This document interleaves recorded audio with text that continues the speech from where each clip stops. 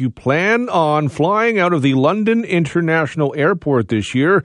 You're not alone. The airport looks to be forecasting a big passenger spike for 2023. Now, the airport was really taking off, pun intended, in 2019 before the pandemic hit. And the pandemic had an impact on airlines and airports, just like it had an impact on every facet of life. But if you go back a couple of years, they had like over 700,000 passengers going through the airport, and now they've had to build back up. But that is happening. And so it's interesting where this is going. To talk about this, we're joined by Scott McFadzean, the CEO of the London International Airport. Appreciate the time today. Yeah, good morning, Devon. How are you? Not too bad. Yourself? I'm doing great, thanks. How would you describe 2022?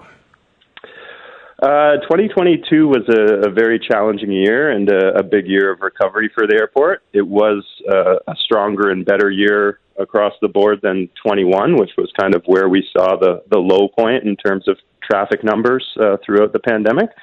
So we saw that build and double over 21 in 22, but still a far cry from where we were pre-pandemic. And of course, we didn't have international status at the beginning of last year. So January, February, March, all those sun destinations weren't available out of London. So it's great to have those back 3 years after the pandemic.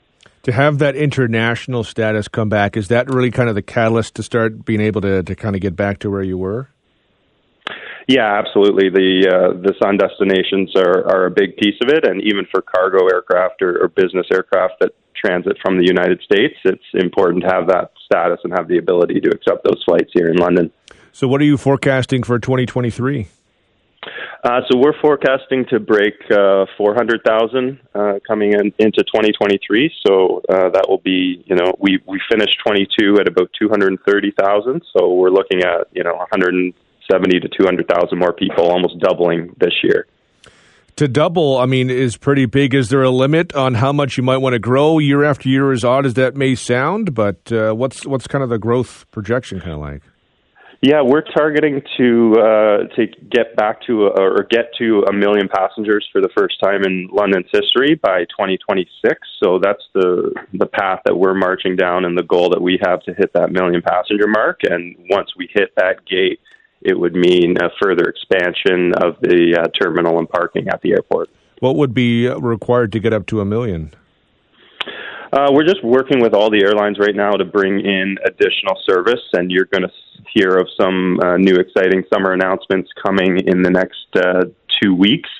So there's more good news coming for Londoners for offerings this summer, but we're going to just try and build these relationships and more service with our airline partners, and hoping that all people in London and surrounding area take advantage and use that easy, comfortable airport and use the London airport so we can continue to add service here. The airport has Air Canada, WestJet, Flair, Swoop, Sunwing, and Air Transat. It's a pretty good mix right now. Yeah, it's a great mix and some really strong partners there that we're hoping to continue to build service with. And we've also got some new airline partners that we're in discussion with that we're excited that could potentially come to London in future as well. You mentioned the 2 weeks. I know that. But so I guess you are looking to add more airlines as well then. Absolutely. Yeah, that's a goal. How does, some of the bigger airports like Toronto, people being frustrated by Toronto, how could that impact London in terms of people? Because I could see people saying, okay, well, I'd rather it's so much more convenient just to fly out of London than go somewhere else, and you can avoid some of that hassle. Does that kind of help things here as well? Yeah, absolutely. I think that's a big factor when you talk to a lot of people that are traveling out of the London airport. They don't want that stress, the headache, the risk of driving on the 401 or having some other delay that prevents them from getting to the airport. So they just like the experience where you can park right across from the terminal, walk through, breeze through check-in and security, and just have a nice, easy, relaxing experience as opposed to that kind of higher stress, longer wait time environment you find at the larger hub airports.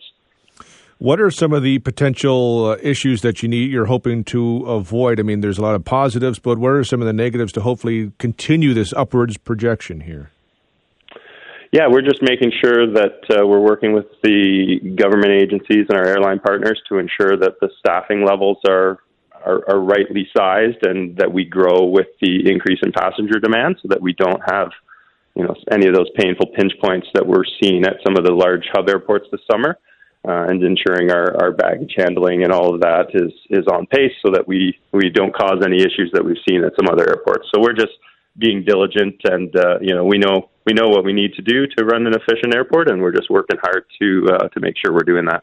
As we come out of the pandemic, there's the term revenge travel, people looking to make up for lost time. Are you seeing or experiencing some of that, do you think? I think so. I think that revenge travel's, mainly that built-up leisure travel demand, which I think we've seen a big resurgence of here this winter.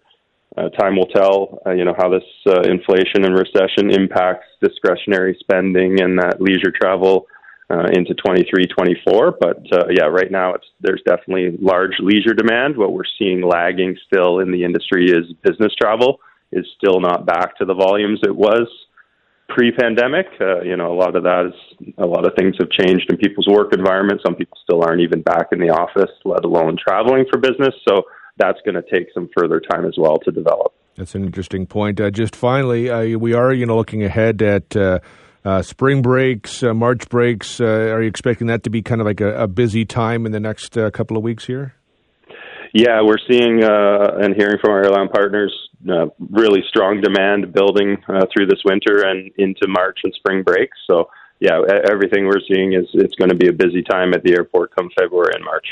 We will follow with interest. Scott, as always, I appreciate the time. Thank you very much. Thank you, Devon. Have a good one. That's Scott McFadzean, CEO of the London International Airport. Yeah, to get up to 1 million passengers would be great to see. Like, the airport is huge for the city. We didn't even kind of get into it but he mentioned it in terms of just some of the freight air travel. But the airport and London is, our position in terms of geography is pretty key in terms of the 401, the 402, a hub for a lot of things. And if people can avoid the headache that is Pearson, I think they would want to go to London, because why wouldn't you? When I've used the airport, it's been fantastic.